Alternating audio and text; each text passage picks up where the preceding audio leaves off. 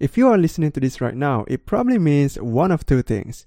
One, you are using social media and you want to get more visibility, you want to get more referral because people are seeing your brand and they like it and they just want to talk about it to other people, right? That's how you get more referral. And two, you just want to build a personal brand because having your own brand sounds cool, right? I mean, you can just talk to other people like, hey, I have this personal brand, I have my own brand, right? It makes you proud. It makes you who you are, right? And yeah, you are probably one of these two things, right? Okay, so in today's episode, Elizabeth and I will talk about 3 questions to ask to build a great brand, what Coca-Cola teaches you about branding, how to create a message that targets into people's emotion, and so much more, okay? And just to let you know, this is the second part of the interview with Elizabeth Pampelon. So if you haven't checked out the first part, make sure to go to the episode 72 so you can discover more about creating content on social media that not only help you get more engagement, okay, because we don't want to get more engagement, we want to get more sales, right? I mean, we are a business people. Likes doesn't pay you the bills. Okay, so if you are using social media for your business, you really want to create content that purposely to make sales. Okay, so we talk about that in episode 72. So make sure to check that out also after you listen to this episode. Okay. And before we begin, subscribe or follow this podcast because when you do that, you will discover more about building a business using social media. If you are thinking about creating a social media or you are about to go online, then social media is your perfect asset, okay? And, you know, in social media, you have to build an audience, you have to create content, you have to close sales using your DM and all this stuff. Then this podcast can help you do that. All right. So subscribe to it or click the follow button. All right. So let's begin. So the real question is this: how would an entrepreneur like us, who literally start from nothing or has limited resources and yet still wants to build an empire, join Ashraf as he answers this big question so you can apply it too? Welcome to Focus on Winning.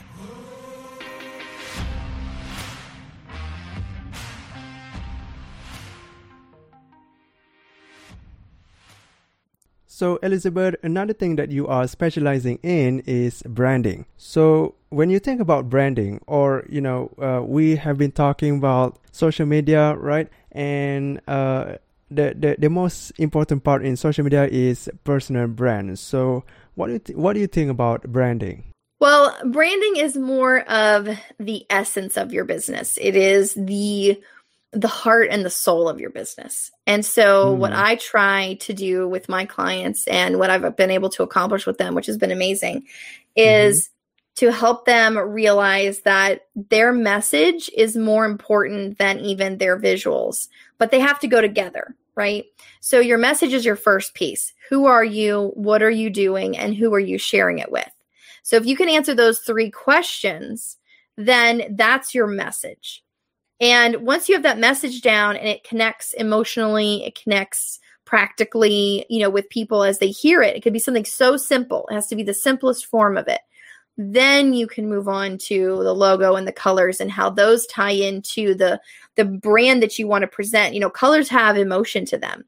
Fonts have emotion to them. So we want to choose something that's not, if your business is like therapy or counseling or coaching, you don't want to choose something that's aggressive, right? You want to choose something that's a little softer, a little more inviting, and something that promotes trust and loyalty. And so those kind of things, like the blue is a loyalty color. So that's something we might use. So when we look at the message, we want to say, well, what is the main feeling we want people to get when they hear this message? Then we add the colors, then we add the fonts, and that's what creates our logo.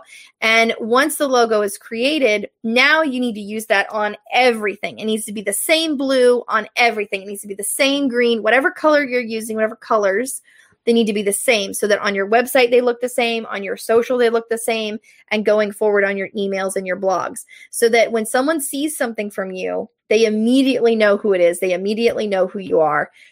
and they can say, oh, I know exactly what brand that is. It's just kind of like with Coca-Cola. They didn't change their red over the years. They always have the same red, and they always have the same font with their letters. And so anytime they've tried to change things, people are like, wait, what? So if you think about Pepsi, Pepsi has changed a lot over the years. And they've actually had to go back and forth with their logos a couple of times. So they've changed their logos so much a couple of times that people didn't recognize it. And so they had to go backwards and go back to their older logos or similar to their older logos. If you look at the progression of the Coca-Cola logo, you can see like all the Coca-Cola logos. You can look it up on Google and they'll show you what Coca-Cola's logo has looked like from the beginning of the company all the way till now. And a lot of it's very similar, looks very similar. But then if you look at Pepsi's logo and you see their progression, it is very, very different. There's a lot of jumping around. There's a lot of back and forth. There's a lot of things that were there and then not there. And so it's very interesting how they've morphed their logo and changed, but how they've had to backtrack a little. And you can see that in the progression of the years of how their logo has gone. So I try to help people to create that logo like Coca-Cola that's so iconic, that is totally them, and it's always going to be them. And then from there, you know, you can rebrand later on if you need to, but most of the time when you get that brand that's so connected to you and to your business, you don't have to rebrand. You might tweak it a little bit, but you don't have to go crazy with it. You know, it can really be that brand that sticks with you forever. You know, I didn't notice about the Pepsi logo. I thought it was the same all years. So their logo has gotten a lot of stuff, a lot of different iterations of it. Wow, I like that you mentioned about the 3 questions to identify our brand or to build a great brand. Can you repeat the 3 questions again? So it's who are you, what do you do, and who are you sharing it with? Okay, so and that really can help you build that message. So let's say if people were ask you, what's your brand? What would you say? Well, if they ask you what's your brand, they're not asking you the right question. Usually people ask you, what do you do? Oh. And so our message would be replacing the what do you do question. So if you say, what do you do? Then I would say, I help entrepreneurs and small businesses to create 1 year of marketing in 5 days. And that connects with people on an emotional level. Oh my gosh, if only that was possible, they think, right? Then it connects with them on a practical level because they know they need something like that. And then if you look at, you know, how, it connects with people on an immediate level, it's quick, it's fast, 5 days, right? So my message is very, very simple. It tells you exactly what I do. And it also tells you who I am. I'm going to stick with you. I'm going to help you with this. I can do this. I do this all the time. It gives you that sense, right? Because I'm confident when I say it. And so that message is so simple. But it says everything it needs to say without me saying too much, saying too little, being vague. Now the questions come. And that's really what you want your message to do, is you want your message to have people go, I get it, but now what? Or I get it, but more. Tell me more. And that's what your message should really convey. So, all right. You have a lot of services right now. So how do you convince people that this is what you do? I mean, right now you are pushing the service of 365 days of worth of content right now, right? So is that the brand that you are going to say to people? Yeah, so when I talk to people, I tell them I create 1 year of marketing content in 5 days. So I'm marketing absolute marketing. I'm telling them my message is about absolute marketing. Imagine if you could have all of your marketing done, your website, your brand, your social media, your blogging and your emails, your email marketing, all done for the entire year. And we only have to spend 5 days on it. That is the message that I give. And that's what I speak on. And that's what I teach. And that's what I sell. You know, all of that's all wrapped together. So my message is about time, exchanging time and effort. So you only have 3 things you can use, right? You have time, money, and effort. And so for some money, we can get you back a whole lot of time. Entrepreneurs spend 20 hours a week on their marketing. 20 hours. That's a lot of time. And if we're already working 40 hours, add another 20 to that. Now our weeks are 60 hours or 80 hours even. So when do we have time to do this? And that's why a lot of this falls by the wayside for entrepreneurs. And so what I try to do is, hey, I want to give you back 15 hours of that week, 20 hours of that week, 10 hours of that week, something. You know, if you get back those 20 hours a week and you can now reallocate those hours to whatever you want, whether it's more sales, more, you know, more networking, more family time, more self-care time, whatever that is, that's 1,000 hours a year. Wow. That is a ton of time. So if we can take 1 week and get all that done, now you have 1,000 hours. What are you going to do with it? And that's up to you. When is the right time to post videos and pictures? Like I've seen that Facebook users prefers long writing. I don't know if that's also to you, but for my audience, they like to write long posts, and on Instagram they like to just see the pictures rather than writing, right? So how about you? What do you say about this? So I actually don't subscribe to the long post idea. I believe that the long posts should be on your website so that you can actually use that for your SEO. So if you're going to write a long post, that's probably got some really good information in it. That should be a blog post. And so now we can share it on social media. So people will go back to our website and now we have more clicks over there. People can actually use it. And then Google can actually scan it as well, because Google doesn't necessarily scan some of those private posts that are on groups and things like that. So definitely want to use those kind of long posts for, you know, instead of blog posts or as a blog post. And then we can share it to social media. I think definitely Instagram, if you're using that, if it's part of your demographic, definitely the pictures and the videos, stories, things like that. There's not like a certain time when those things should be shared. It really does come down to, you know, what your audience needs and when do they need it. And so if you have had your group for a while or your page for a while, you go into your analytics in Facebook, in Twitter, in whatever, and really look and see, when are people on my posts? When are my comments being made? You know, when are things being seen? And if all of your people are really visiting your page and stuff or seeing your posts in the evening, then you should be posting in the evening. If they're all during the day because they're working and that's part of their work day, then you should post during the day, not during lunch, right? Maybe like, because they're going to be eating and like busy doing something else, but during the work day, when they're in there, when they're viewing things, when they're searching for stuff. So those are the kind of things I look at is, think about your audience, think about their lifestyle, think about what they're doing in a regular day. And if you don't know, you can always ask them. You can ask your clients and people like that. And if you, sometimes you're your own demographic. I find that I'm in my own demographic. I work with women in business who've been in business 3 to 5 years. I've been in business a little longer than that, but about 3 to 5 years, right?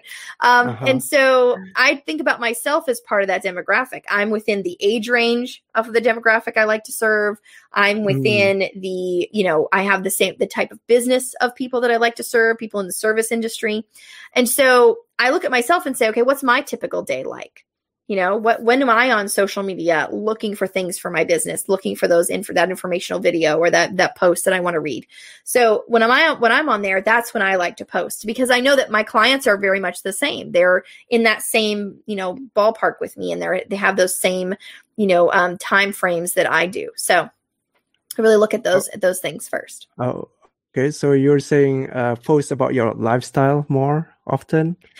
No, I'm saying look at the lifestyle of the people who you're serving, and then you post during times when you know they're going to be on. So let's say every morning they get up and they run, like that's part of the lifestyle of the people that you serve. Then you might want to post at 5 a.m. because they're going to be up, they're going to be checking their phone real quick right before they go for their run, and they'll see your post. But if they got kids and they've got homework and they've got, you know, all these things happening in their lives, and 8 p.m. is when they finally get on the computer and they do something for their small business or they do something for their side hustle, then you post it 8 p.m., 8:30, because that's when they're going to see it the quickest and they're going to be on. So those are the types of things you want to look at, the lifestyle of your clients. And sometimes you're also in that demographic, you're in that same bucket, right? You're in the same spot as them. But if you look at their client's lifestyle and you say, okay, how can I match up what I'm doing to fit into their lifestyle so that they'll actually be more connected and see what I'm doing much better? That's awesome. You know, Elizabeth, I love the idea of you spend this kind of hours. You said 8 hours. Yes. Every year. Once a year. Oh yeah, 8 hours once a year to create 200 something contents. I like that kind of idea. Yeah. But you know, when do we monetize that content? When do we monetize through our content? So when you're writing your posts, we talked about one of our 5 pieces of posts was sales. And we're writing saying, hey, I've got this course. Hey, I've got, this, this paid ebook that you can purchase. I've got a membership. I've got a mastermind, whatever that is. So you would use those 5 sales posts or those 6 sales posts, however you write, you use those sales posts on your social media so that throughout the year, you're reminding people, this is one of my services. This is what I do.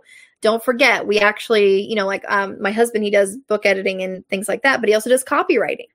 So he can say, hey, don't forget I do copywriting, because mostly he's talking about writing your book and getting your book out there and publishing your book. But then he also can say, oh, don't forget, I do copywriting.